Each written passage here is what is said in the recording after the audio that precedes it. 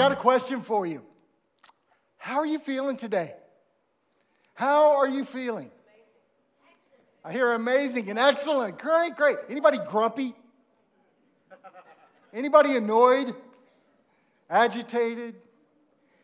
Anybody feeling worried or anxious or burned out or maybe teetering on depression?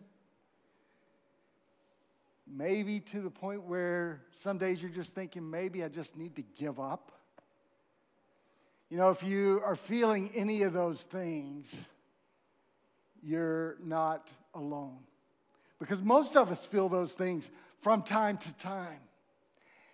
And the problem is that when we feel those things, we like to hide those things, don't we? We don't want to admit those things and talk about those things, and because we want to mask it well, and we want to keep pushing through because we are strong, right? And we don't need any help with these things. What makes it worse is if we do ever admit any of these feelings that I just talked about or that you've just felt, we feel then like we're a bad Christian. So we were already anxious, but now we're even more anxious because we feel like we're not doing a good job at following Jesus. Anybody relate to that? Well-meaning people have told us that as Christians, you're not supposed to be anxious about anything. Just put your mind on Jesus. They quote Bible verses to back it up. Early days of ministry, I was actually trained in a method of counseling called nouthetic counseling. And what the premise of nouthetic counseling was is that everything is sin, and if you get rid of the sin, you get rid of the problem. Every problem is sin. If you get rid of the sin, you get rid of the problem. The definition of nouthetic counseling is this. It's a faith-based counseling method that repudiates psychology on the grounds that it is secular and humanistic, fundamentally opposed to Christianity, and radically secular. Now that sounds really spiritual, doesn't it? But you know what it does? It fundamentally denies the fact that we are not one-dimensional people. We are complex people, and at the simplest version of that complexity, it's way more complex than this, but the simplest version says that we are physical, spiritual, and psychological. All of those work together, and by the way, they all actually affect each other. So when we look at just one dimension, and in the church, it's usually the spiritual dimension we're looking at, but if that's all we address, it's like when we only have a hammer, everything looks like a nail, right? Abraham Maslow said that. If we only have a hammer, that's the only tool you have, then everything's going to look like a nail. And you know what you do with a hammer when you hit a nail? You bend it. You break it. You hit your thumb. You make matters worse. So we need to look at ourselves as whole people. We need to understand that today. Because when we minimize it, it's called actually reductionism. We reduce it down to one element, and then we're not going to be healthy people. The church has been a common place where people come and they hear something like, okay, when you come to Jesus, all your problems are going to be fixed. And people come to Jesus, and guess what? They wake up the next day, and maybe they still hate their job. Maybe they still have relationship issues. Maybe they still have financial issues because they didn't go to the CAP course. Friends, while coming to Jesus be the best thing you could ever do in your life, it doesn't mean that your life is perfect after that. In the church, sometimes we say, well, we've got the Holy Spirit living in us, so we shouldn't be worried or anxious or depressed. We should never be sad or mad, but always be glad. Anybody ever hear anything like this? Maybe it's just the bad churches I was always in. I don't know. And then we got a Bible verse, Philippians chapter 4, verse 6. Love this verse. Do not be anxious about anything. Have you ever been really, really struggling and you were vulnerable enough to share that with someone, how you're struggling, and they shared this with you? Be anxious for nothing.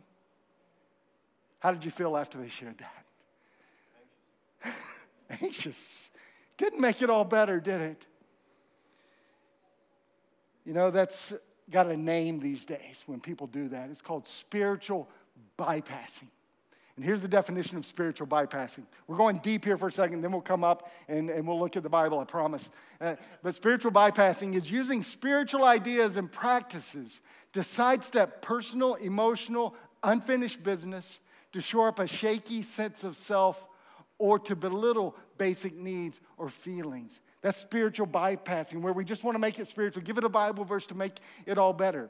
And the reason that we often do that, especially as Christians in the church, as well-meaning, loving Christians. You know why we do this? We do this because we use spiritual bypassing, because when we encounter another person's suffering, we experience the vulnerability of being limited in the scope and scale of our capacity to assuage pain. What that means is we use spiritual bypassing because we don't know what else to do. We don't know what to say. And we become anxious ourselves because these people are sharing with us, and it's like, oh, that's way more than I ever wanted to know, and I got no idea how to help you. Don't be anxious about anything. That's how we deal with it so often. There's a counselor in Colorado named Kendra Hill, and she shared her story about spiritual bypassing, and it goes like this. She said this: at one point in my own healing journey, I was confessing to close friends my need for care from our community. I felt alone in my pain, and I was asking for help. With the purest intent, I was met with, what you really need is God, your Father. She said, I sat as the words embedded themselves in my spirit, deflating my sense of being seen and known. I understood what my friend was trying to offer, and what he said was not untrue, but it severely missed what I was needing in that moment. What I really needed to hear was the love of God the Father through my friend. I hear you are feeling so alone. What you are going through is so painful, and I'm here. I needed my friend to mourn with me. Instead, I felt like he was passing off my pain to a God whom I always understood to show himself through his people. I left feeling more profoundly alone in my pain than ever before. Her story could be repeated over and over and over and over again because it's difficult to share our pain. And most of the time what we end up doing is we suffer and we are silent and we don't share. Because historically the church hasn't talked about these things because there's been it's been a bit taboo and there's been stigma attached to it. So that's why we're doing this series. We want to tackle some of the misconceptions and remove some of the stigma to help people understand that it's okay not to be okay sometimes, and to offer hope for those times when you're struggling. So you ready to go? Yeah, you want to learn some of those things? All right, let's go back to our verse again. Philippians chapter 4, verse 6. Do not be anxious about anything. Seriously? Have you heard about the floods? Have you went to buy eggs lately? Have you seen the last 3 years of global pandemic? What about the wars happening in the world? Do not be anxious about anything. There's lots of reasons to be anxious, and that's without even going into just the normal day-to-day relational challenges and job stress and busyness and expectations of those around you. But don't be anxious about anything. Some of you may be feeling anxious right now just because I brought up all that stuff that we all know is there, and you left it at the door hoping to come in and just worship today, and now I've made you anxious again. Here's some of the symptoms that you might be experiencing if you're anxious. Difficulty concentrating. Don't do that right now. Stay with me, right? Feeling tense or jumpy, being fatalistic, like the sky is falling. Irritability. I don't know anybody like that. Restlessness. Blank mind. You ever be in a conversation and all of a sudden it's just like, I have no idea where I was going, what I was saying? It could be just age, right? That's my excuse. But it also could be your anxious mind. Overreactions from little things that are insignificant. Kids making noise, things like that. Shortness of breath. See, it's physiological as well. Shortness of breath, twitches, a pounding heart, your muscle tension, headache, constant fatigue, insomnia. And the list could go on. There's lots of other symptoms. Now, any of these things are normal kind of things that can happen to you. But when they are prolonged and they are constant, when they keep repeating themselves day after day after day, they're warning signals. You're not alone, though. Some people are more stressed, more anxious than others. Some people only have an occasional stress or uneasiness. They've got a task, or they've got a test or something like that, so they have a social situation and they'll feel a little bit anxious. But others, it can show up in more profound ways where it can be crushing, it can be debilitating. And it leaves us to a place where we can't function. Sometimes personality comes into this. If you're a perfectionist in the room, you are more inclined to be anxious. Right? If you're a people pleaser in the room, you are definitely going to be anxious and you're going to be a failure your whole life because you're not going to please everyone. That sounded much better in my head than your response, okay? All right? So I'm trying to please you. Oh, those things, it gives us, it creates anxiety in us, and some other personalities that might be bent towards this, or people that are OCD or have lots of phobias or fears. So now with all that as a backdrop, I want to talk to you about the spiritual aspect. I told you that we're a whole people, and I'm not going to spend a lot of time talking about the physical or the psychological. Why? Because I'm not a GP. I'm not even a personal trainer. I'm not any of that. And I'm not a psychologist or even a counselor. I told you about my counseling training. It was rubbish, all right? So and you don't want to be counseled by me. So I'm not going to look at those areas as much. I'm going to look at the spiritual because I'm your pastor and because I love you and I care about you. And that's the place where I am qualified to speak into. Having said that, during this series, you may find some things that really tap deeply into you, and you may need more help than just the spiritual answer. Okay, that's what the spiritual bypassing was all about. You may need to go see a GP. You may need to make an appointment with a counselor or a psychologist to get some help with the things you're dealing with. And my hope today is to put us on a track where that's okay. Where there's no stigma about that. Just like if you break your arm, you're going to go get it set at the doctor. Right? If your mind is broken, you need to go get it set at the doctor. Right? So, diving in, the word anxiety, as it's used in the New Testament, means this. It means care that brings disruption to the personality and the mind. Pondering on fearful or anxious thoughts. That's the Greek word that word. Yep. And there's other definitions as well. And the word that kept coming up for me as I was studying this was care. Anxiety starts because we care. That's not always a bad thing. It's when we care to the point where it actually disrupts our personality and the mind, and we're ruminating on fearful or anxious thoughts. Now, I want you to start with a clear understanding this morning. I think you probably have already picked this out, but anxiety is not a sin. Feeling anxious is not a sin. Jesus spent some time right before his death. He was in the Garden of Gethsemane. And you may remember the passage. Go look it up if you're not familiar with it. But he was praying. And it said he sweat great drops of blood. He told the disciples when he went to pray, he says, I am in deep agony. And then he spoke to God the Father and he said, if there's any possible way, take this away from me. I don't want to go through this, but whatever you want, I'll submit to that. Bit of anxiety there, the way we would understand it, about what he was going through. Anxiety is not a sin. Anxiety is actually a signal. It's a signal. When I was coming home the other day, about 2 or 3 weeks ago, I heard something whirring in my engine. And then there was this little red light came on. And I saw the light, and I thought, bad car, why are you flashing a light at me? I don't want to listen to you. I'm going to ignore you.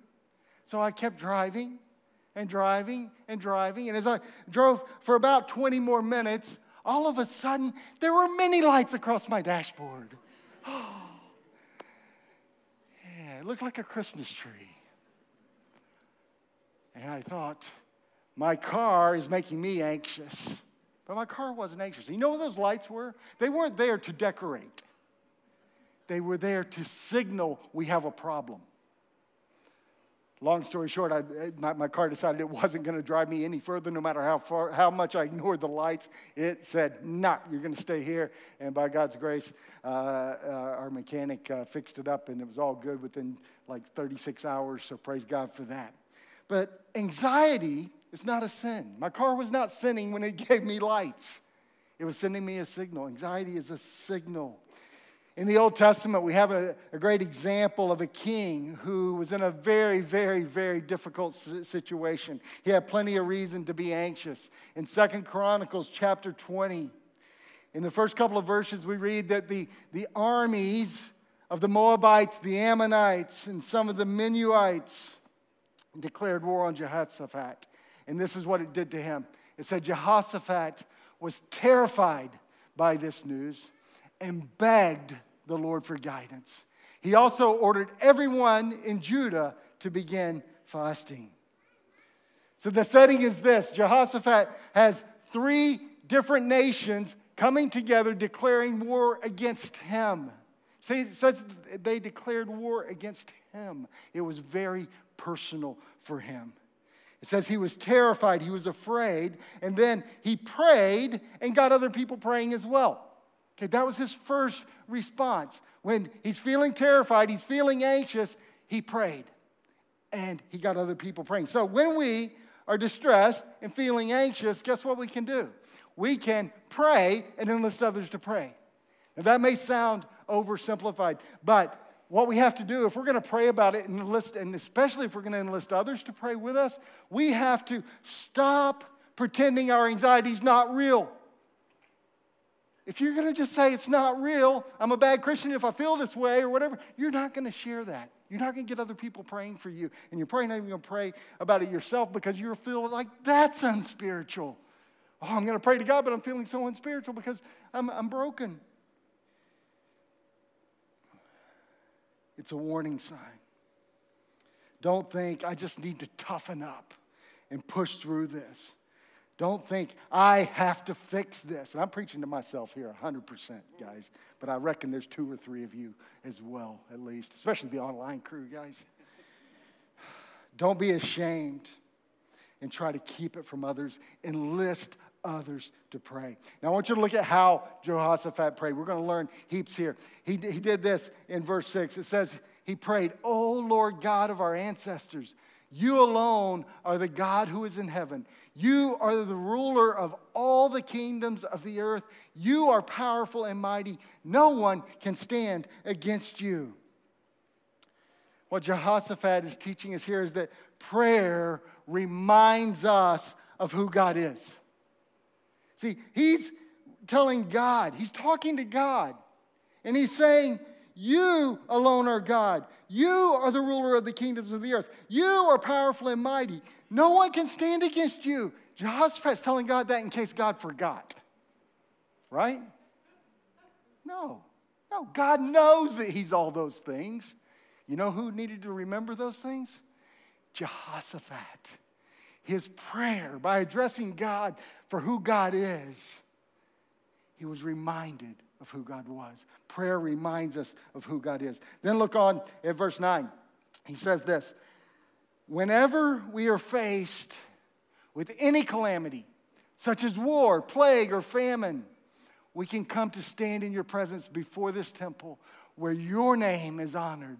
We can cry out to you to save us, and you will hear us and rescue us." Not only does prayer remind us of who God is. But when we understand who God is, prayer reassures us that he cares about our problems. See, when we pray, we're not even informing God of our problems here. When we have problems, we can come to him. We can cry out to him. He will hear us. He will rescue us. That's what Jehoshaphat told God. He said, these are my expectations of you, that I can cry out to you and you will hear me. You will rescue me.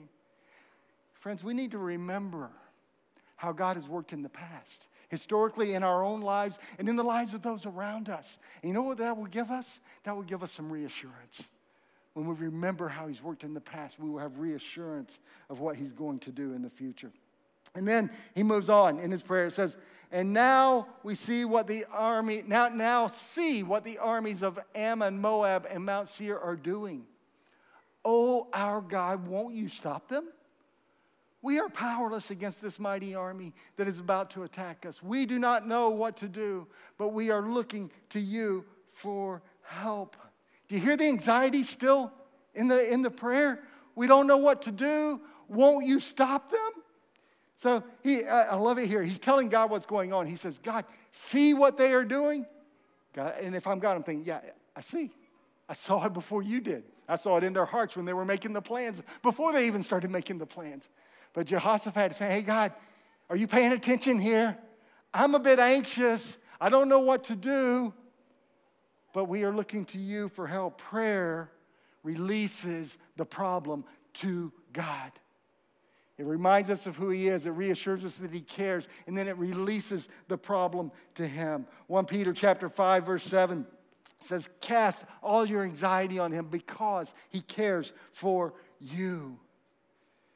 You know, we need to acknowledge that we're powerless and that we don't know what to do in those difficult situations. When the three armies are getting ready to attack us and we're feeling powerless, we need to acknowledge that and not just try to push that away. Not think that we have to stand up and fight in the midst of it. We're looking to you to help, God. That's what Jehoshaphat was saying. There was a doctor with way more titles behind her name than I could even understand. Her name was Dr. Caroline Leaf, and she conducted a study, a broad-reaching study that found this. It's found that 12 minutes of daily focused prayer over an 8-week period can change the brain to such an extent that it can be measured on a brain scan. 8 weeks. 12 minutes a day of prayer does something in your brain that can be picked up on a brain scan. Is that amazing? You know, cast all your care on him because he cares for you. It actually not only touches the heart of God when we give him our anxiety, but it actually does something in our brain. Now, that's all I know about it, okay? I can't tell you anything else about it, and I wouldn't even try to. Actually, in 3 weeks, I'm going to try to. A little more about our thinking, but from a biblical perspective. Hang out for that one. So we pray, we remember, we're reassured, our problems are released, and then what do? We take it back. Is that the answer? Of course not.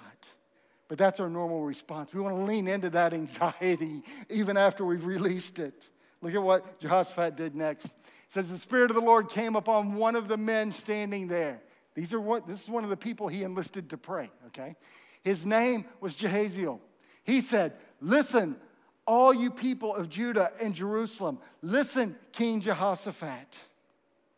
Very simply, we're praying, we're enlisting others, but we need to pay attention to wise counsel.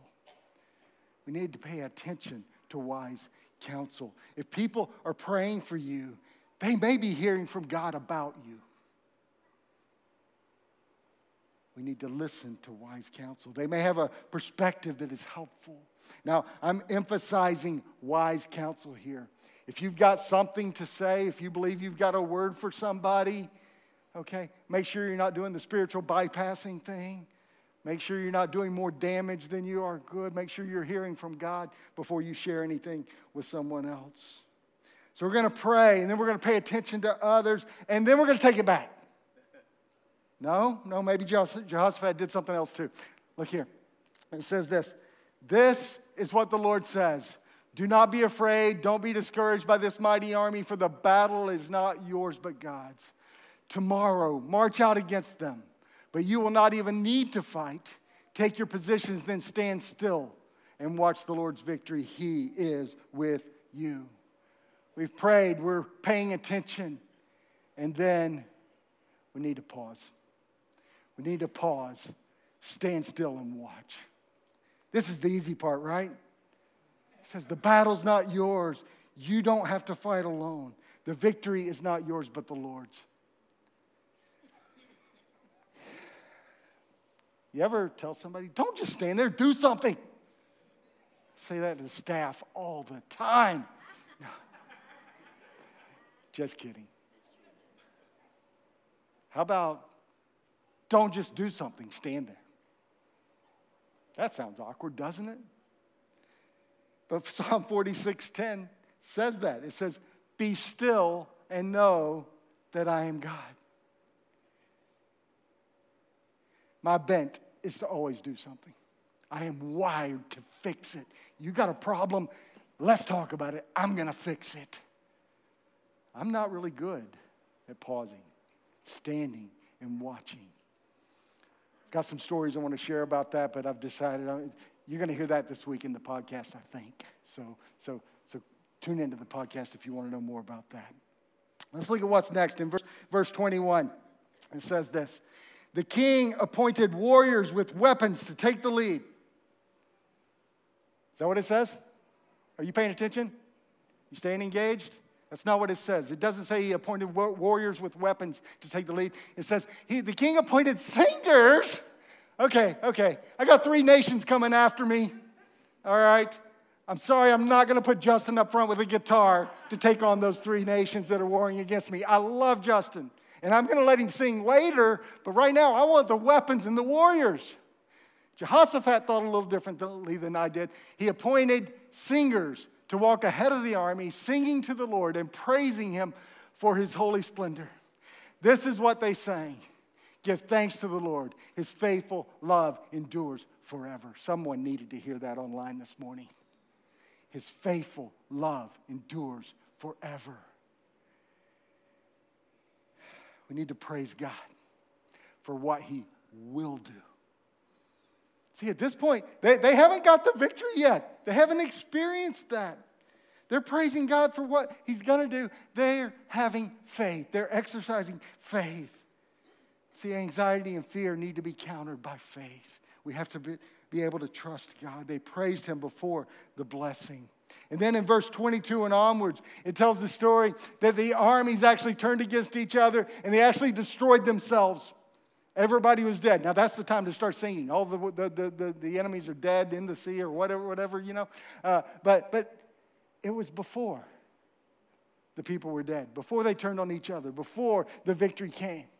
They were praising God for what he would do. Then it says in verse 29, when all the surrounding kingdoms heard that the Lord himself had fought against the enemies of Israel, the fear of God came over them. So Jehoshaphat's kingdom was at peace, for his God had given him rest on every side. The series is called Finding Peace. Jehoshaphat found peace, not just in that moment, but for the long term. God turned his anxiety into peace when he prayed, when he paid attention, when he paused and stood still, and then when he praised God. That's Jehoshaphat. And that may sound like a story that's so far removed from our reality and life that it might be hard to relate to. But I want you to listen just for a minute or two to Natalie's story, or God's story through Natalie's life. Anxiety is something I've always struggled with. My earliest memories of my anxiety was as a little kid going to childcare. I just hated it. My anxiety has been something I've always lived with, my constant companion. This anxiety monster grew as I got older. It grew and grew and grew, just as I did. It got to its worst at the end of year 11 and into the start of year 12. My anxiety became crippling to the point that I developed depression. It felt like I was in a tunnel and there was no light at the end of it. During this time, I went to a leadership camp over summer. It was a Christian leadership camp. At the camp one night, the leader was talking about how Jesus shapes you and molds you to be the person that he can use for his great purpose. That the shaping is painful, but ultimately it makes us better and we're able to be used by a great God. That night, I broke down into tears for hours. God was speaking to me through this message. God even gave a friend this verse that night to give to me in Psalms 62 verse 2. He alone is my rock and my salvation, my fortress, I shall never be shaken. Even though I was not fearing for my life in that moment, I was going through an internal battle with myself. The voice of anxiety and depression was saying, you're just not good enough, and no one will ever love you. But God was telling me, I am your rock, and with me you won't be shaken. If you hold on to me, all those voices won't be able to shake you. Some people have these stories of instant healing. Mine wasn't. But God still did some miraculous healing through me. And now I can say that anxiety doesn't control me anymore.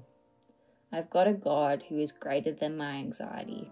And even though I get times when those voices are worse, I know that my God is my rock and I will not be shaken.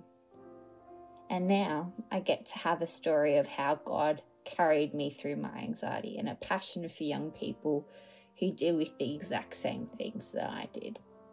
I'm so thankful to God that I get to share God's story in my life, so that perhaps another person with anxiety or depression doesn't feel like they are so alone, and that they know that they've got a great big God fighting for them.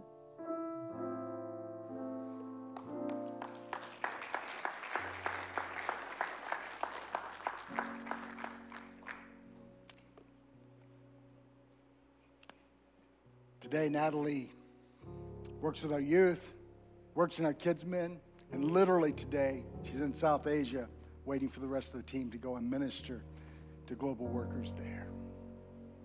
God's story. Natalie admitted that she went through a problem, and she was bold enough to share that with you. I actually asked her permission, by the way, to use that today. But God's story. What's God's story in your life right now? Are you feeling anxious?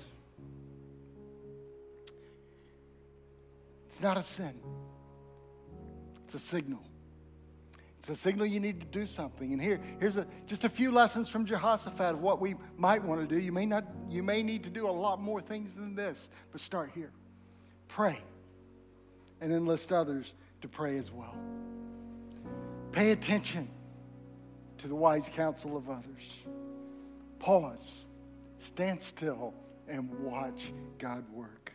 And praise God even before the victory. And lest you think that Philippians chapter 4 verse 6 is a verse we shouldn't use anymore, look at this. Do not be anxious about anything, but in every situation by prayer and petition with thanksgiving, present your request to God. And the peace of God, which transcends all understanding, will guard your hearts and minds in Christ Jesus. You see, when you have a complete understanding, a more complete understanding, this verse is not just a platitude. It's an attitude. It's not something to beat yourself up over the head with, or to beat other people over the head with, to make you or them feel guilty or ashamed because of your struggle. It is a pathway to peace.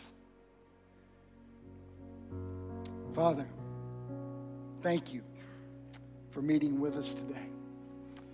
Thank you that when we are feeling anxious,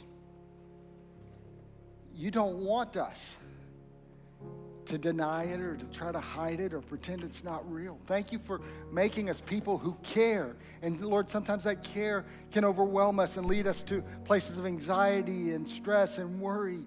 Lord, thank you for knowing that. And Lord, thank you for not condemning us for that. And Lord, as we try to get our heads around this finding peace theme a little bit more. I pray that you would be at the center of it, and you be guiding us into the spaces we need to go to and away from the spaces we need to stay away from. Help us find true healing and help through you. In Jesus' name, amen.